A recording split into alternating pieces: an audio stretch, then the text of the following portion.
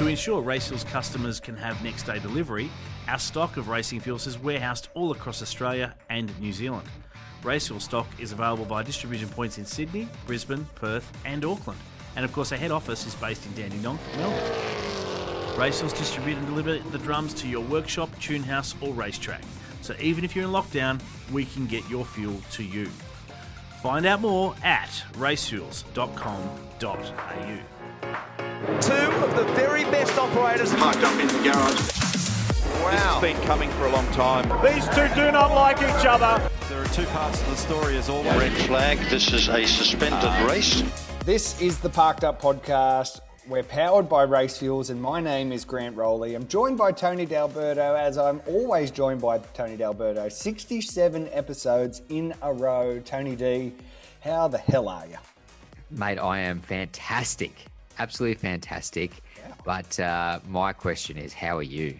How are you? You've been up in Townsville again? Yes, again. It was honestly deja vu when rolling out of the airport, picking up hire cars, driving through the streets and unpacking bags. It was like I'd done it last week. Well, you avoided the absolute shit show that we got here in Melbourne. Yeah. Back into lockdown. You conveniently skipped it and got on the next plane and got out of there. But I wasn't so lucky, mate. Yeah. I wasn't so lucky. And I hear that the weather down south isn't particularly too favourable either. No. And the week ahead isn't looking so good. So you're coming back to some beautiful weather. Never coming back. I think I'm just going to stay up here. Well, now that Queensland Raceway has been awarded the next round of the championship, I figure I can just stay up in this beautiful northern state just for a little bit longer. What do you reckon? 5 weeks? Do you think it's a month away? The family won't care too much. No one will.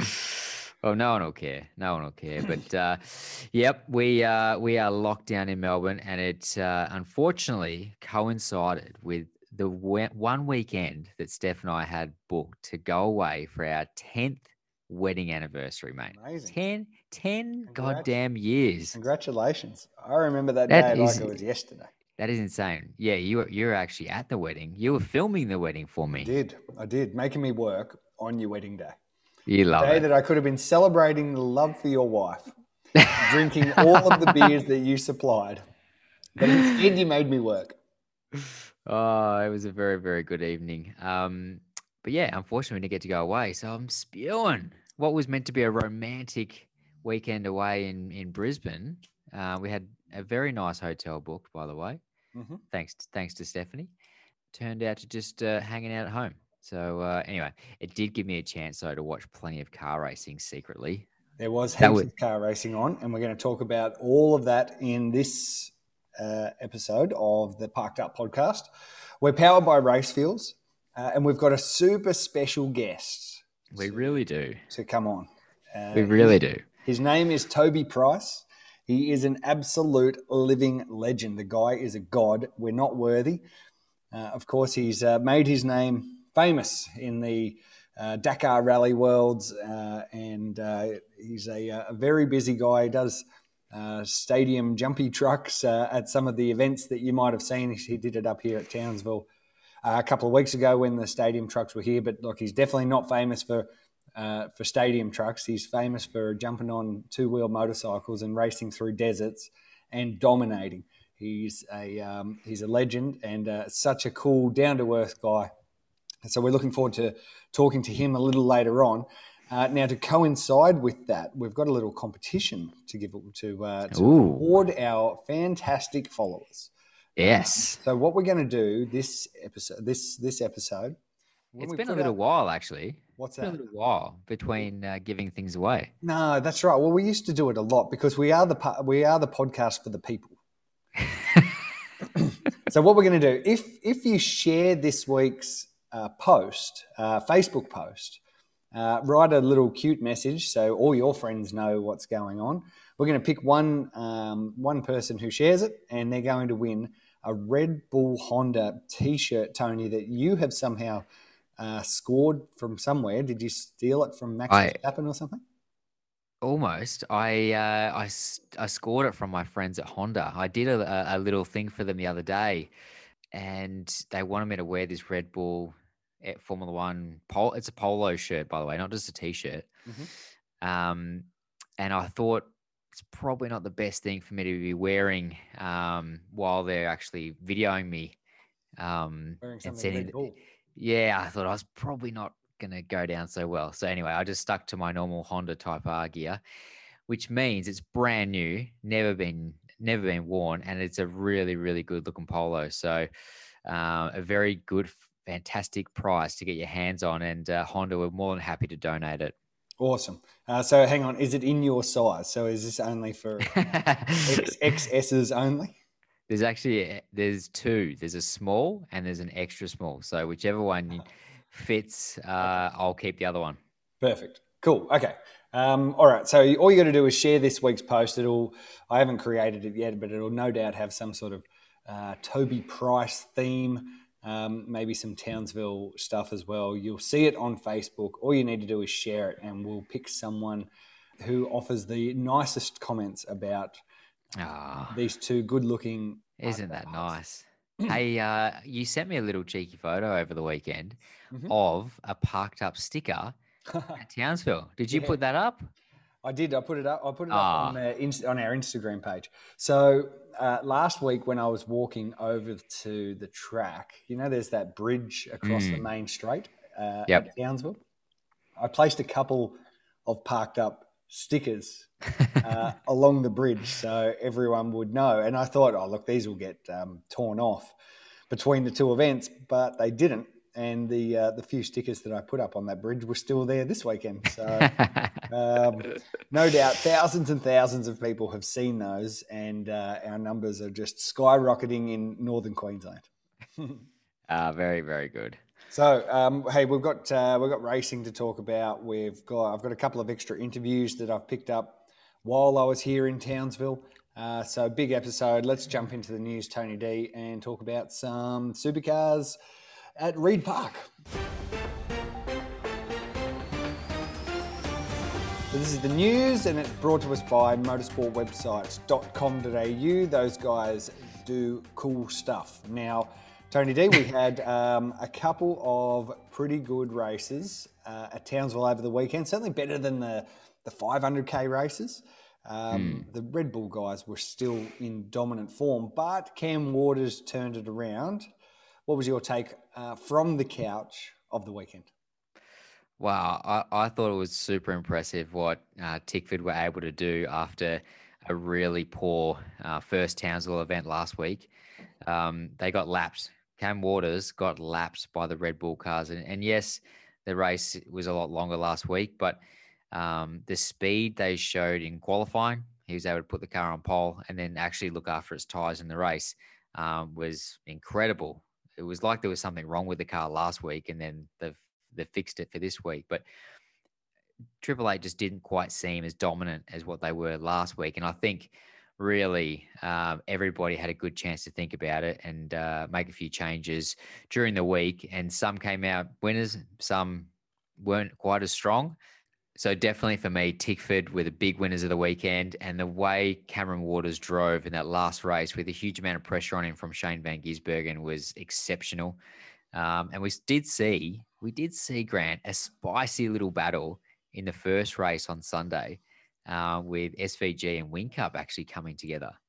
Just a little bit of a nudge. Yep, they threatened it last round with a little bit of bumpy bumps at the last corner, but this one was even more aggressive. Shane was right into the back of Jamie, just pushed him wide, and it was fun. It was good, and it was clean and it was fair. They raced pretty damn hard. So it was interesting, the comments though from Roland about the incident, and probably not what you'd actually think. He was almost giving SVG a bit of a backhander and saying, mate, you get done for blocking here. Be careful. Even though we're teammates, or the teammates are going at it, we can't save you from getting in trouble by the stewards if that's what they deem you're doing. So although they wouldn't have thrown I'm sure Jamie's engineer wasn't complaining on the radio to the stewards, but he could have quite easily, Shane, been in trouble for blocking so early There was still like 9 laps to go or something. Yep.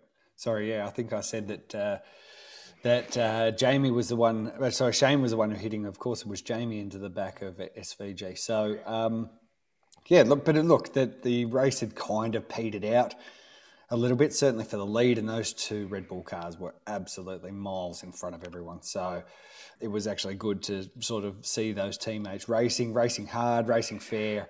And the entertainment factor for Townsville number 2 was certainly better. And a great finish to the last race as well, with Cam Waters holding out SVG there. So you could see once SVG got close to Cam, ended up cooking his tyres, and Cam was able to get away.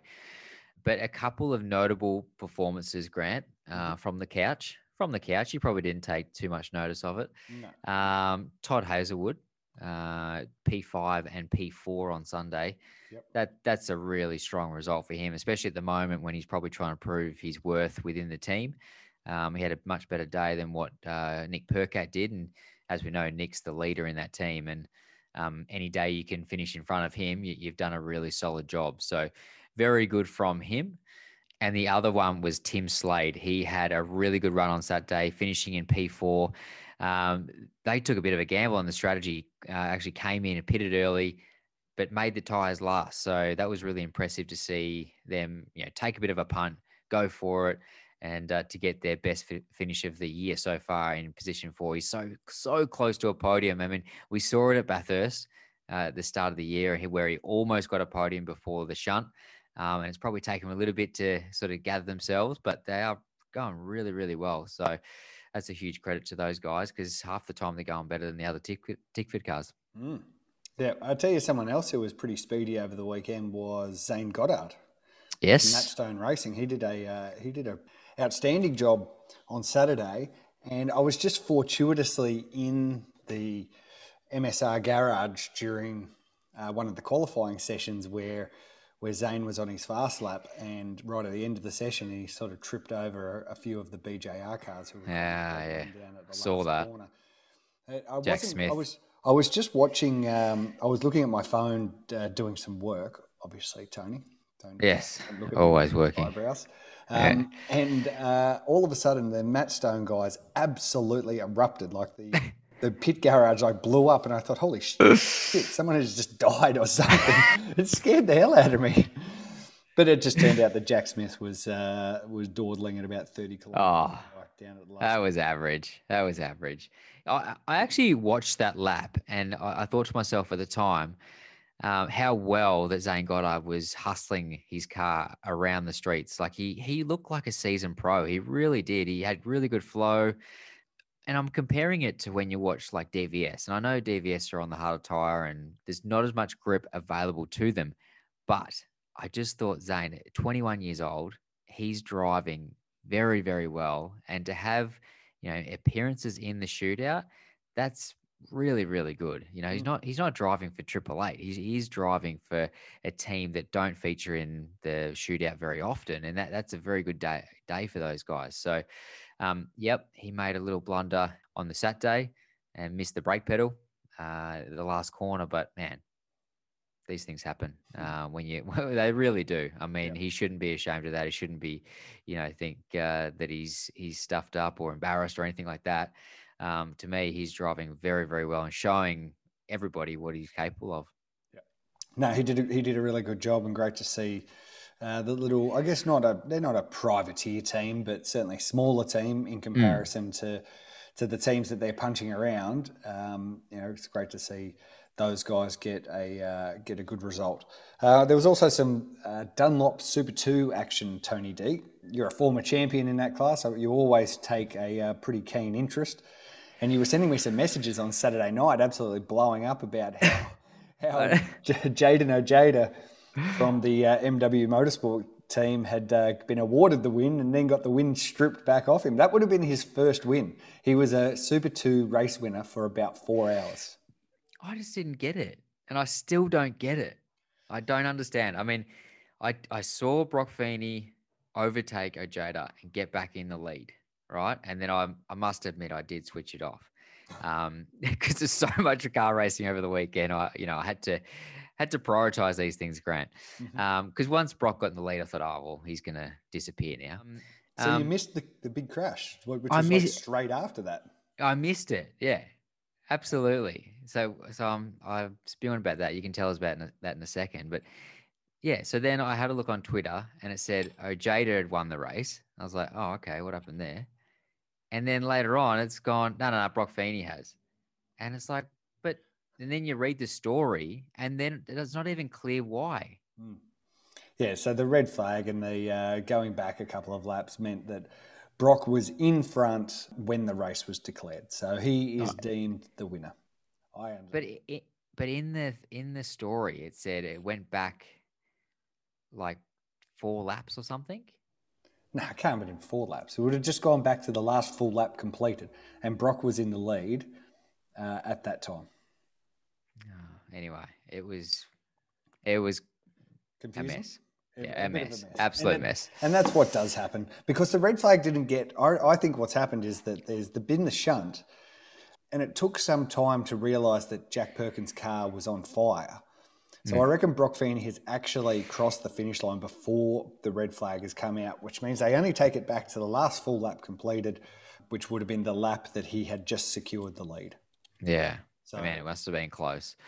Yeah. Let's talk about Jack Perkins and that fire. Mate, that was absolutely bloody ridiculous. Yeah. So ridiculous how long it took to get a fire extinguisher to him. You know those openings in the wall? Yeah. That's for rescue.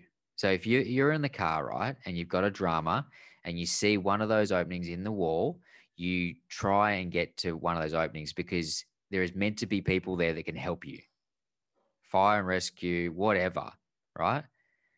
That's what he's done. Like, I mean, he really couldn't stop any later or sooner or whatever because the car was shunted. But they were right there. There's a marshal right there with no bloody fire extinguisher. Yeah. That's Seriously. That's poor planning. There should be, for all of those little manholes or entry points, there has to be a fire extinguisher, a little first aid kit with some Band-Aids in it or something, something that can help people. That's the idea of having it. So yeah, you're right. I actually spoke to good. Jack put up a very balanced post on Instagram. Now he didn't slam any of the marshals or didn't slam the event or whatever.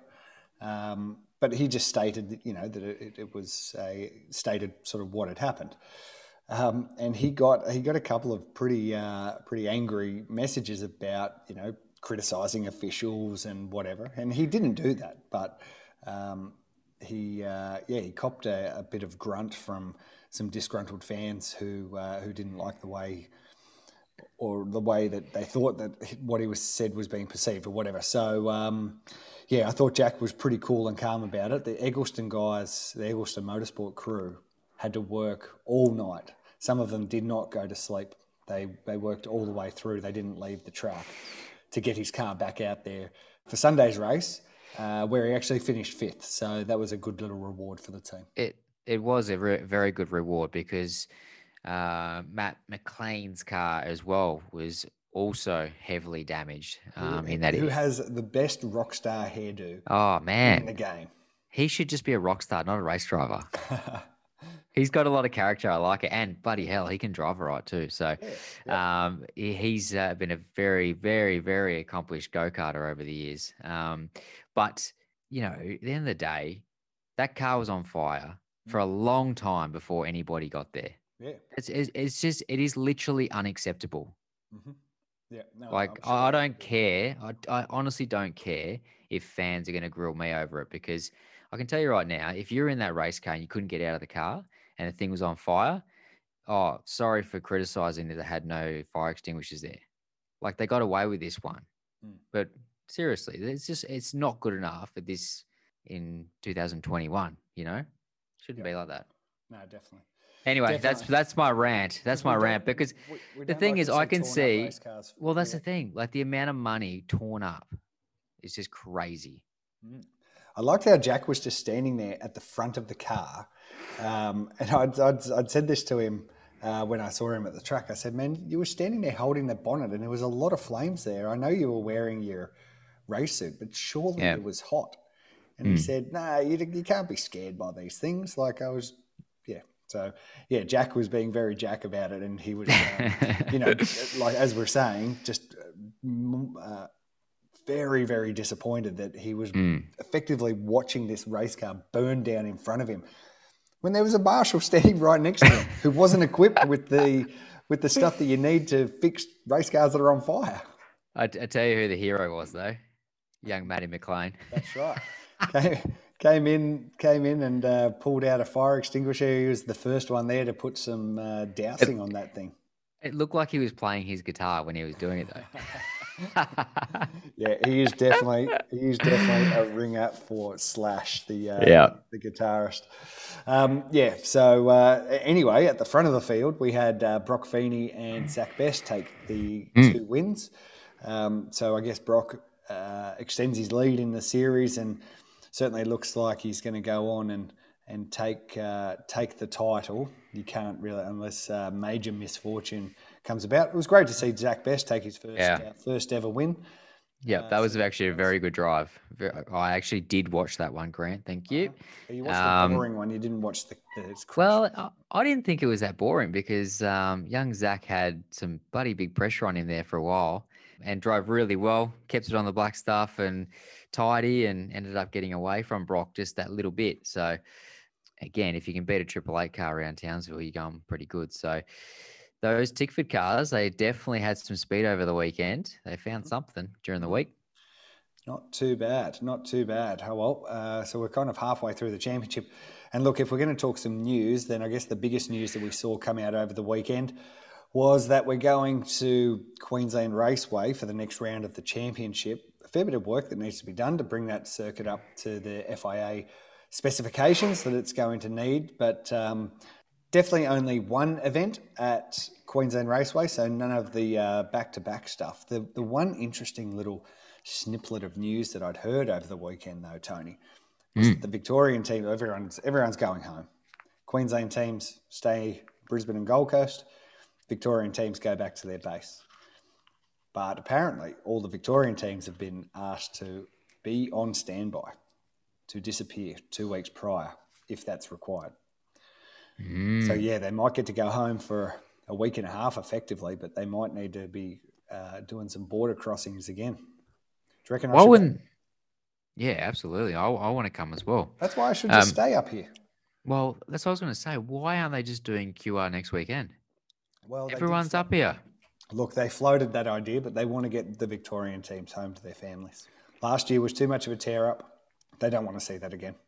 But while you're up that end and everybody's safe, because at the moment, like we're not down here, it's going crazy a little bit. I would have just thought they'd try and press on and do one more round, get another one knocked over, and there's quite a big gap now. You know, there's a month or so gap before, and I don't think that's going to be enough time to get everybody out of the COVID danger.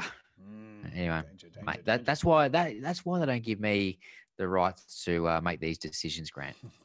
You would not want to be that person. That is got to be Sean Seamer's job, seriously. And he does cop a bit of heat from the fans. He cops a bit of heat within the industry, but really it's a fool's job. It's an absolute fool's job.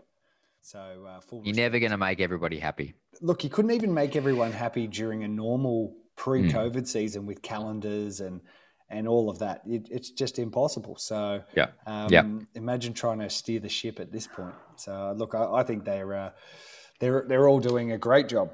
Speaking of cancelled races, of course, people in the game would have seen that the Morgan Park ARG Shannon's event has been cancelled as well. So no TCR racing for you, Tony D, in your Honda Civic around the Morgan Park circuit, which is a real shame.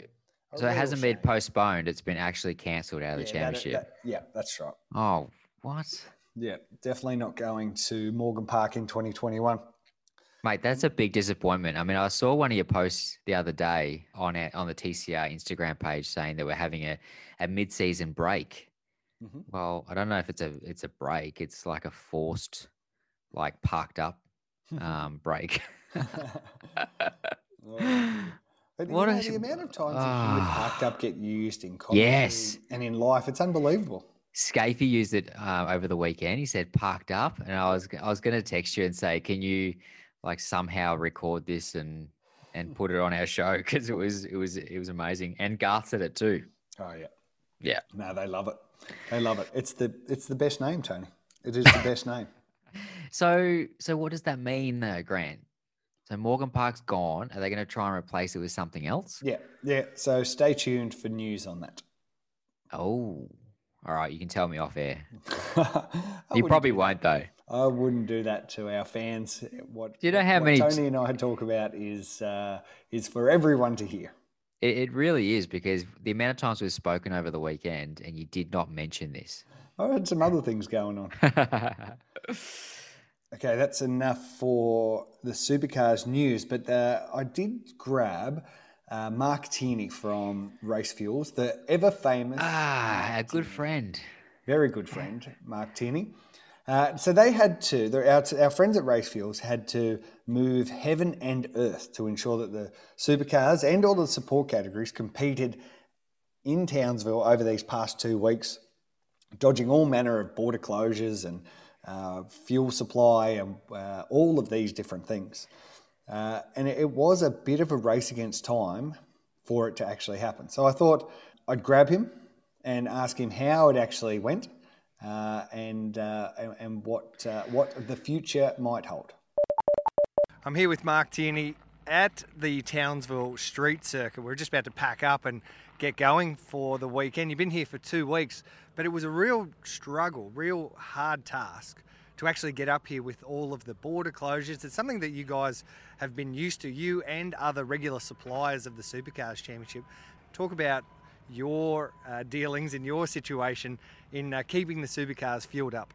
Thanks, Grant. Look, we were packed. We were ready for one round, Townsville, and it was the Friday before we left on the Saturday that we rejigged this unit to have enough fuel for the 2 rounds. So we didn't expect that, but we do like a challenge. So we knew that what we needed was plenty of the E85 up here, because it's going to be hard to source.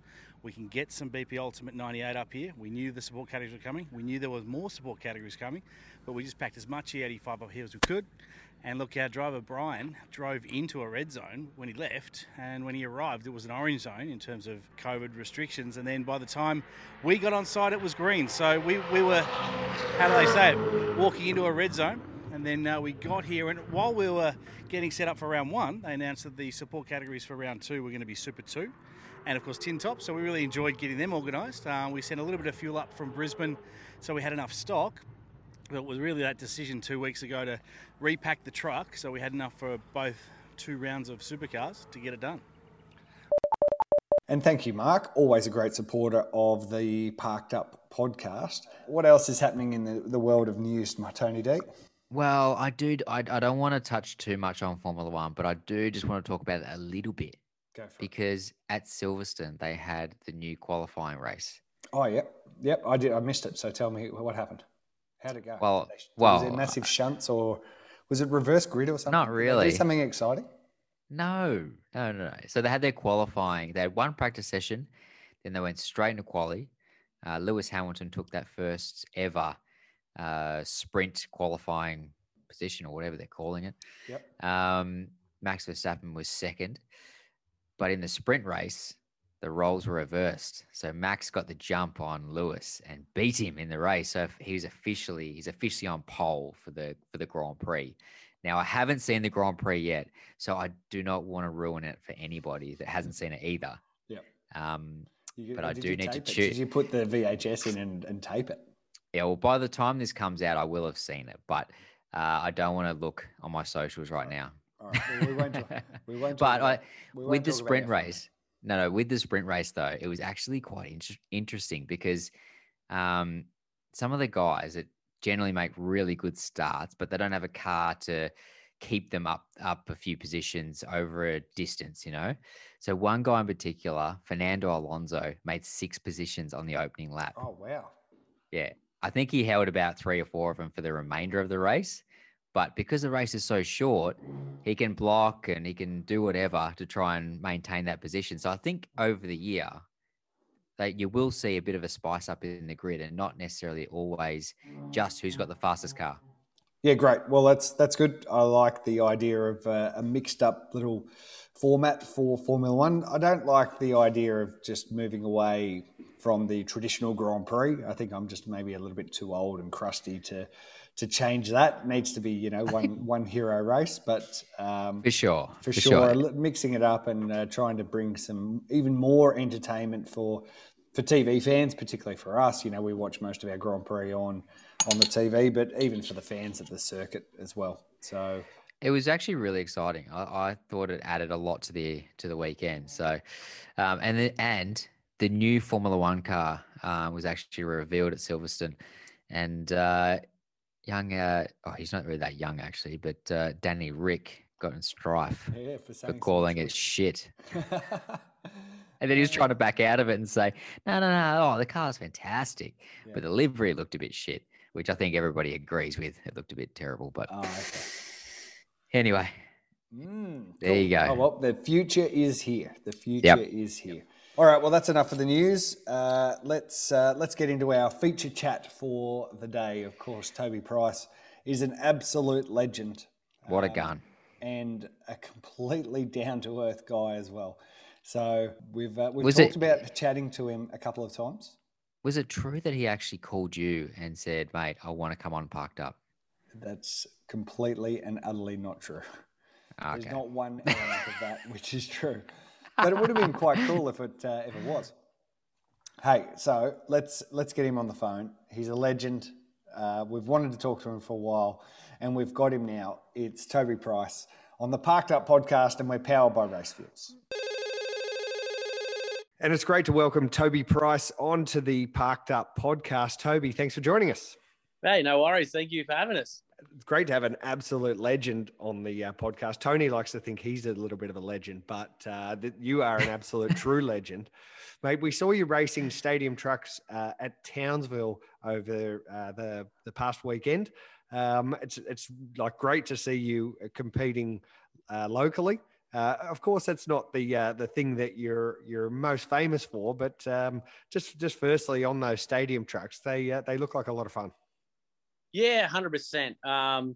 It was cool to get a call earlier in the week and leading up to the event at Townsville, and I've raced the trucks a few times before, but I'd been out of them for probably a bit over 12 months. So the start of the year's just been a bit of a slow one for us with the injury on the shoulder from Dakar, but they're basically entertainment plus for us driving them, plus also the people watching. So you never know what to expect out of them, but they're pretty cool little bits of gear, that's for sure. Yeah, they do. They do look pretty cool, and the Dakar stuff that you do, and all of the great success you've had. It's also come with a fair few injuries as well. Without fast tracking this conversation too much, but do you think the 4-wheel stuff is going to be eventually sort of what you get into post the 2-wheel stuff that you still want to achieve? Yeah, 100%. That's the goal in the future where I would like to see it go. They always say with age comes a cage, and hopefully, that's going to be a thing for us. So it's, we're just trying to start a little early on it, get some background in it, and understand how the cars operate and how to steer them. So yeah, like I say, I'll race anything that's on 2 wheels or 4 wheels, and every little bit of it helps somewhere to gain some knowledge for later on in life. So I don't see the finish line anytime soon on 2 wheels, but then again, like if a really good offer comes along for some 4-wheel racing, then we might have to start looking at it, considering it. But still got a few blank pages left for 2 wheels yet. Yeah, Toby, we started this podcast in amongst COVID, and when everyone was parked up, hence the name Parked Up. We know that you're a very avid listener of the podcast. I hope you are. Yeah, indeed. Now, we often ask our guests, how has COVID affected your livelihood, your career? I know from my point of view, it's put a bit of a handbrake on some of the local racing, but how difficult has it been to try and still get across and do some of your four-wheel racing or your two-wheel or whatever else you've got on the calendar? Yeah, look, honestly, it's definitely quietened down the racing a lot for us. It's for me, basically all my racing is international. So when they basically locked all the borders and pretty much brought us all back into Australia and, shut all the planes down, it's made it quite difficult to do the events. And like literally probably 3-4 weeks ago, they just had the Silkway Rally, which the Mongolia part of the stages all got cancelled. So it was meant to be a 10-day race, but it only ended up being a 5-day race. So it's still affecting our racing and stuff now at the moment. And it's definitely, like I say, it's hard to get out of the country. And at the moment, I'm trying to jump through a lot of hoops to get the exemptions to leave and go and do my normal job. But it's still just been as busy as usual in other ways with basically sponsorship appearances where COVID allows,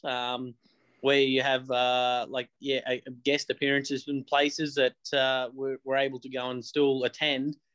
We've been trying to fill those in and fulfill our contract agreements. And so it's quietened down in one area, but it's also taken off in basically the appearance side of things and just trying to keep the sponsors on side and keep them happy for their investment and looking after them. Now, you recently did the Finke Desert Rally, and you had a very special co-driver with you in Duddo. You've got a fairly close relationship with Triple Eight, obviously with Red Bull sponsoring you as well. Now, Grant, I've got a little bit of a theory, mate. Mm-hmm. Jamie Whincup is retiring next year. Oh, yes. I like this. And, this is good. And Toby's looking for some more four-wheel action, and I'm sure he'd love to get himself behind a V8 supercar. Have we just broken a world exclusive here? Everyone's thinking Brock Feeney. They're thinking Brock Feeney. I'm thinking Toby Price to replace Jamie Whincup. RD's been giving us a call here and there, and I've missed a few of his calls along the way as well. So, I don't know. It seems to be bashing the door down a little bit, and then the connection with Duddo, I think he's putting in a good word for me. So, I don't know. Maybe V8 supercars next year. So we'll wait and see. But I can't give away too much info there. But there's been a few phone calls exchanged, that's for sure. So we'll wait and see if we can take J-Dub's spot there. So I went for a run with him up at Townsville there, and just watching all these tricks of the trade. So I don't know. Could be a good rumour to kick off and start up. I reckon we should, Grant. Let's roll with it. Have you actually driven a supercar? No, I actually haven't driven a supercar. So I've done one of the V8 drive day experiences, but that's nothing like the actual real V8 supercars. So look, it's for sure it's something in the books and in the plan. Would be good to do a crossover day with SVG or J-Dub, and basically maybe throw them in my trophy truck for an afternoon, and I do the morning session in the car. So we'll wait and see. Maybe we might throw the boys in my trophy truck first, and then see how much damage they can do, and then that'll give me the window and the leeway open to know how much damage I can do. SVG loves to get across different disciplines of motorsport, so I reckon he'd be able to try his hand at that, and he'd adapt really quick.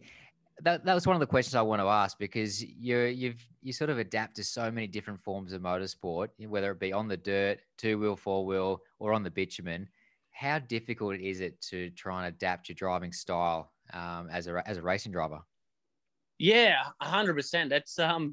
It's a huge big difference from going from dirt to tarmac, and I don't know. Like when I do get the chance and opportunity to have a go at something, then I'm lucky enough. I've been able to be around the right people that can give us the right information and get ourselves listening to the best inputs for what we need to do. So once I'm in anything of like a motorcycle or a car or anything like that, if you're around people that you look up to and see one or two steps further in front in life and in racing than what you are, then most people just go, I guess, to have the experience. But when I go, it's going for the experience, but I'm also like a sponge and trying to watch and learn and see everything they're trying to do. And most people are like looking out the front window and taking in the view, but I'm usually in the car kind of like looking at their foot movements and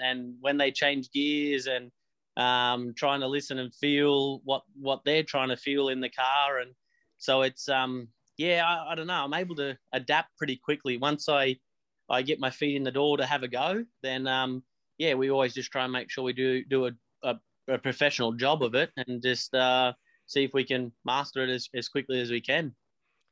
You talk about putting feet indoors, but of course that's not exactly where you have applied all of your trade and you know what has made your name and your brand so well known all around the world. Of course, it's all been on two wheels. You've won Dakar a couple of times, a heavy crash this year, but the plan is to go back for more in 2022. Yes, 100%. So we've just had a 2-year extension on my contract with KTM. So, which, is really good news. I'm excited for. And like I say, I've still got a few blank pages I want to fill on two wheels on the bike. So, we'll line back up again in Dakar 2022 on a Red Bull KTM bike. And, we need to try and get that one back in our hands. It was within reach this year, and was quite close to being able to taste the champagne. But unfortunately, stage 9 that all completely changed for us. And laying on the ground definitely doesn't win you any races. And I've done that a fair bit through my career, but it's all part of the story. And we all know motorcycles are dangerous, but it just depends on how big the crashes are, and usually half the time when I'm wide open full gas, they're going to be quite a big crash. So we're 33 with 30 broken bones, so it's basically like a shopping list, long list of broken bones. But it's I don't know, I wouldn't change it for the world, that's for sure. It's like I say, it's part of the story, and nothing in life is ever easy, and I guess if it was easy, then it would be probably pretty boring. You say it's not easy, but if there's any event in the world that Dakar on a motorcycle would have to be one of the most demanding, what sort of training over and above, normal stuff that a regular four-wheel motorsport guy might do? How do you actually prep yourself for an event like that?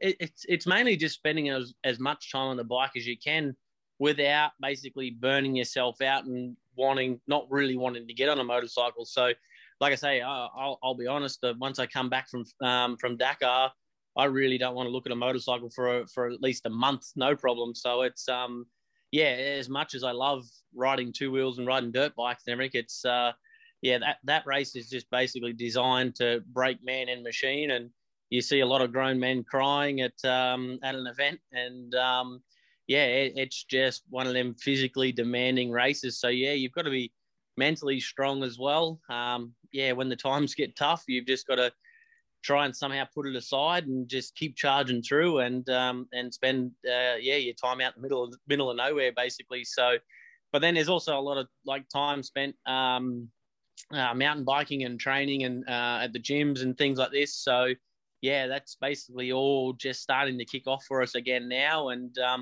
the body is definitely feeling it. It's a hard old road, but it's I don't know, I guess sometimes it's an enjoyable road too. You often look at some of these supercar events. We've just come off Townsville, 250k race. It was pretty hot, but those drivers have got cool suits, they've got drink bottles on board. But they're still whinging about how hard the race was. Do you often just look at that and think, guys, get a grip, honestly? Come and put my helmet on for a little bit.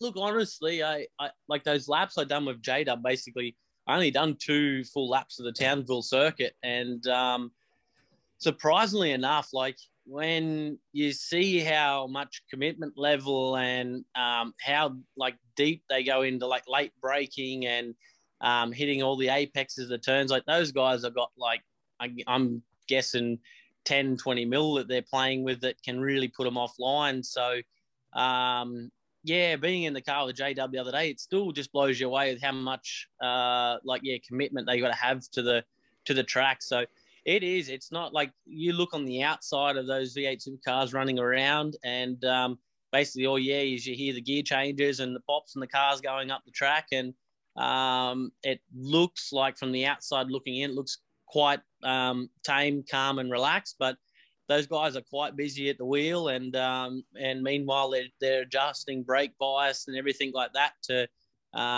get themselves through the event. So it's definitely physical for sure. And then like with no interior like normal everyday road cars, the temperature just spikes in there. So you've basically just got a metal firewall that the motor just sits in front of, and it gets quite hot in there. So it's just definitely a different type of fitness and how hard it is for them. But then, like I would be able to quite quickly adapt to try and jump in a car and do that style of racing. Whereas you take anyone from like four wheels or somebody that's never really ridden motorbikes before, it's a different world, and it's very hard to pick up to try and ride a motorcycle at 160 to 180 kilometers an hour. So it's just, like I say, I respect everyone that does sport. Like there's probably different fitnesses for people that play golf, and something that's a golf player, you wouldn't even think it would be a difficult sport, but the mentality to those guys, that how they have to nail every single shot, like it's it would blow you away at how hard and how physically and mentally demanding that sport would be. So everyone's just I respect all sports people, but it's definitely the body's not on the line as much as a motorcycle rider sometimes. That's for sure. Hey, Tony mentioned the Finke Desert Rally just earlier. It's obviously an event that's close to your heart, and probably about as close as we get locally here to, a version of Dakar. You've won it a few times. Where does that event sort of sit in your heart? Yeah, look, Finke's one of them races that I enjoy going to race. It's basically a 2-day sprint race, and for us, we've been able to win on the motorcycle category 6 times, which is the record out there for most wins. And now we've just been able to add the car title to my name out there, which is nobody else has been able to do either. So like it gave me basically my head start into desert racing and to the path that's led to now racing in Dakar. So it's one of them events that I really enjoy going to do, and the atmosphere there. People drive 2.5-3 days to come and watch you race, and honestly probably only get to see myself racing for a total of about minute and a half, because we come past at warp speed, and they got to sleep overnight, wait for me to come past the next day, and that's me done and dusted. So it's not like the supercar races where it's 87 laps and you get to see us 87 times. It's it's something pretty special that people commit themselves to and come and watch us and enjoy the experience, and we try and put on the best show we can. I've got to say that I absolutely love the white Red Bull livery that you released on the Triton. Or lookalike Triton, I should say. And tell us about that, because then the very next day, the real livery came out. So were you up all night trying to put stickers on that thing? I'll take it as that. I'll make it sound like I'm a super busy person and out of control. But no, we look, honestly, I love that white wrap too. That was super clean looking, and just the shape of the body and that of the Triton. Really kind of stood out. But yes, underneath the car is not really an actual Triton that's sitting under the thing. Neither is one of the Commodores that are running around the V8 supercar track or the Mustangs. So it's it looked really cool. Really cool how it was done. I was over the moon with the white. So but yes, to sponsorship obligations and everything like this, and Red Bull being basically my biggest supporter in the four-wheel future that I'm trying to pursue. Their normal colours are the Red Bull and the Yellow Sun, and usually like a darkish blue background. So we basically had two bodies that we had prepped and ready to go. One was all fully wrapped white, and then that was installed on the car. Then while that was all getting released, the guys were here at the shop wrapping all the blue set. And the very next morning we pulled the white set off, and then all that wrap got peeled off, and then basically the blue got wrapped onto that as well. So it was basically one wrap that we put onto the car. Kiwana Signs did an amazing job. They're a local-based wrapping company around here, and they worked through the night and got the job done for us and ready to go for the actual race livery. So I wish I could have run the white, but the colour version was still all right too. But the white just kind of popped and would have looked good out in the red dirt out there in Alice Springs, that's for sure.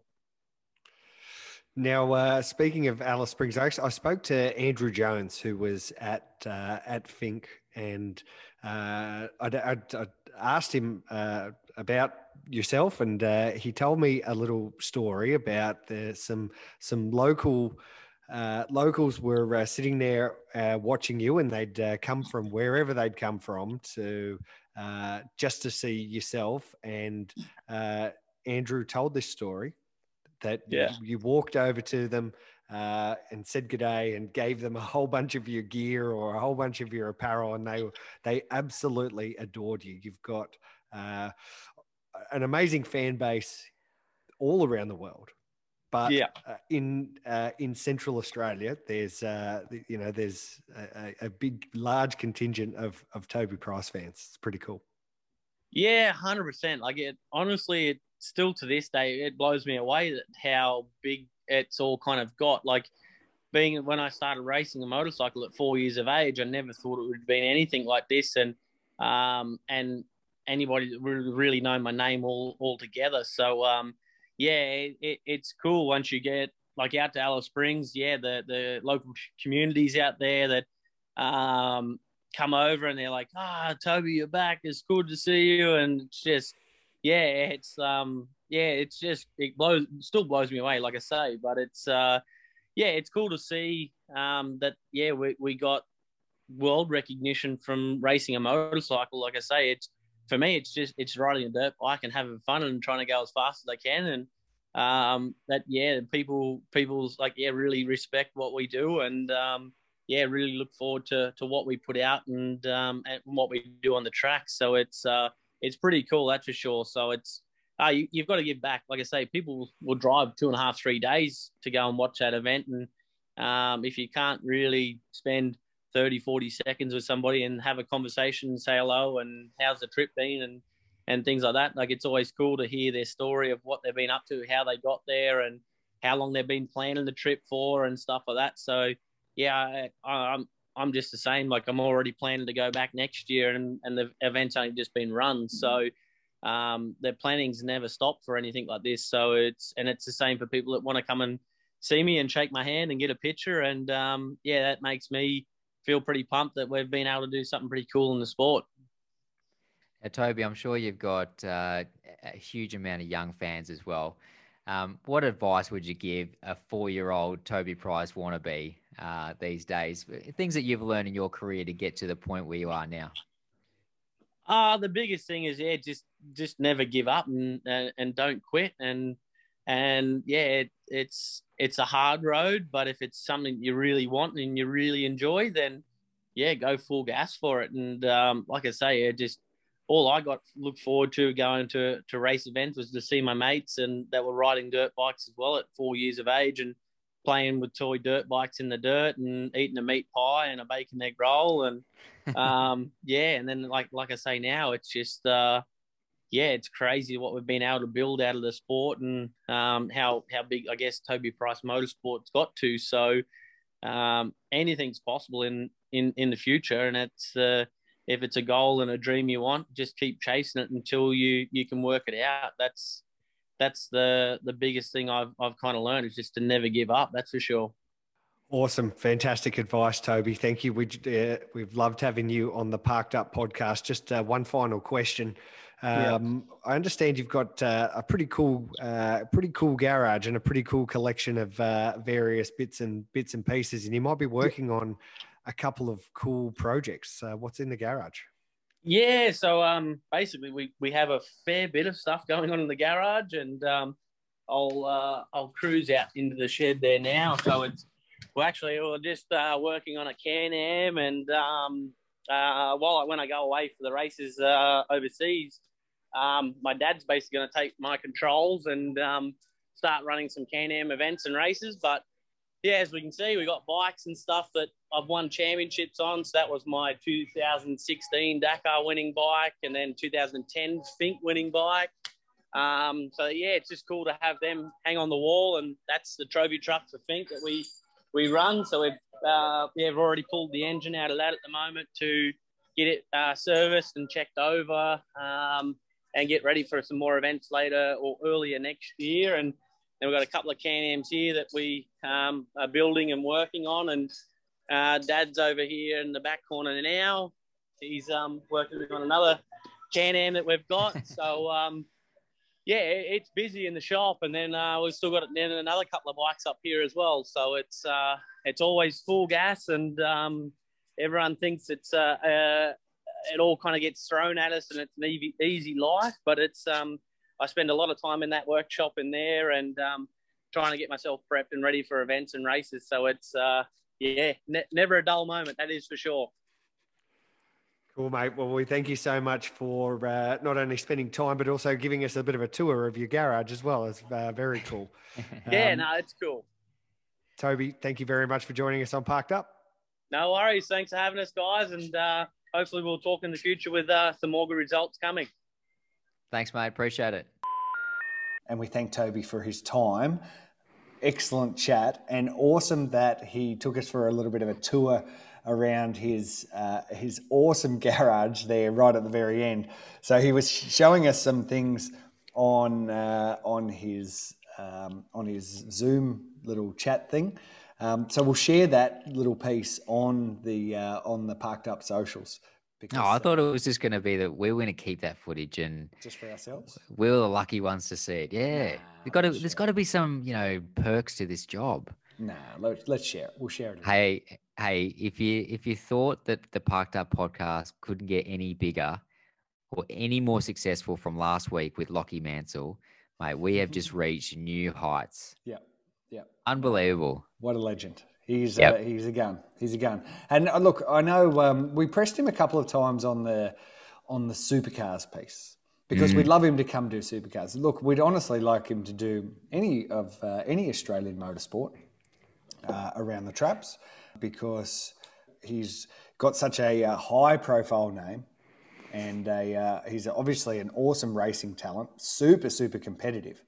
So we want to see him do some circuit racing stuff. Of course, he hasn't actually been racing on tarmac all of his life. He's only been doing dirt stuff, racing through deserts. So, but I think the fact that he's so competitive that we were kind of pushing him to do it, and he left the door slightly ajar there with that Roland Dane 888 chat that you had brought up. So while I'm up here in Townsville, I thought I'd go and ask Roland if there is actually any substance to this, if there's something. So here's my little chat with Roland. So to clear up some of these questions that we asked Toby Price, I grabbed Roland Dane to see if he is indeed with a chance of replacing Jamie Whincup. Would you consider having Toby Price drive one of your V8 supercars? We've discussed it, and the fundamental problem is he needs a haircut. He refuses to get a haircut, so he's taken himself out of the equation, to be honest. Right, so if he does get this haircut, how do you think he'd actually go? Well, he won't get the haircut. He's already told me that, so that's not going to happen. Toby, I mean, he's ultra competitive, but to be honest, driving a supercar, is that there's a technique and etc. It takes time to get his head around it and everything. So, to be honest, I don't think he'd go especially well. But then neither would most supercar drivers if they're on a KTM in the middle of the desert. So I think Toby's developed a set of skills which are at the absolute top end in the world of what he does. But I don't think they're necessarily, apart from his massive competitiveness, they're not going to directly translate to driving a supercar around a circuit in Australia. Of course, you tried with Casey Stoner a number of years ago, someone jumping out of a different discipline. By the end of that, he was going, pretty well. Do you think with time, Toby would be able to figure it out? Maybe to a certain level. I mean, Casey is a different situation because he's come from riding on tarmac all his life, and there's no doubt Casey could have been, I believe, a top-line driver if he'd stuck with it and got used to the fact that our circuits vary so much. Street circuits are part of it, and all the trials and tribulations that go with that, and learning about racing a car. But Toby, who knows? What he probably should do is get himself a gig if he wants to find out where he really is, get himself a gig in a Super 3 or even a Porsche Cup car, see where he is. But he should go and see Paul Morris, because I reckon that you'll see Nash in a Super 2 car next year, and Paul's got quite a good Super 3 car sitting there, so maybe he should have a steer of that. I like it. We'd love to see him out. He's such a big name. It was interesting what you just said about Casey Stoner and how you wish he would have stuck it out. How long do you think he was away from, being a top touring car driver? I'm not sure. And is the real answer? I don't know. But I reckon if he'd done another year of Super 2, going back to the circuits, etc., the speed that he showed would have then translated into results.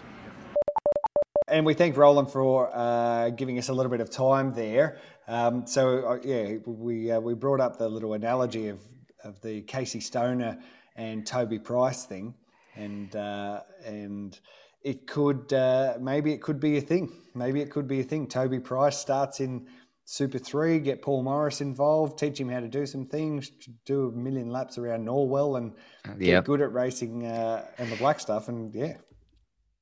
Oh, well, I think that idea that I had, which just came to me really quite suddenly, I think it's got legs. I reckon we should definitely start this rumor.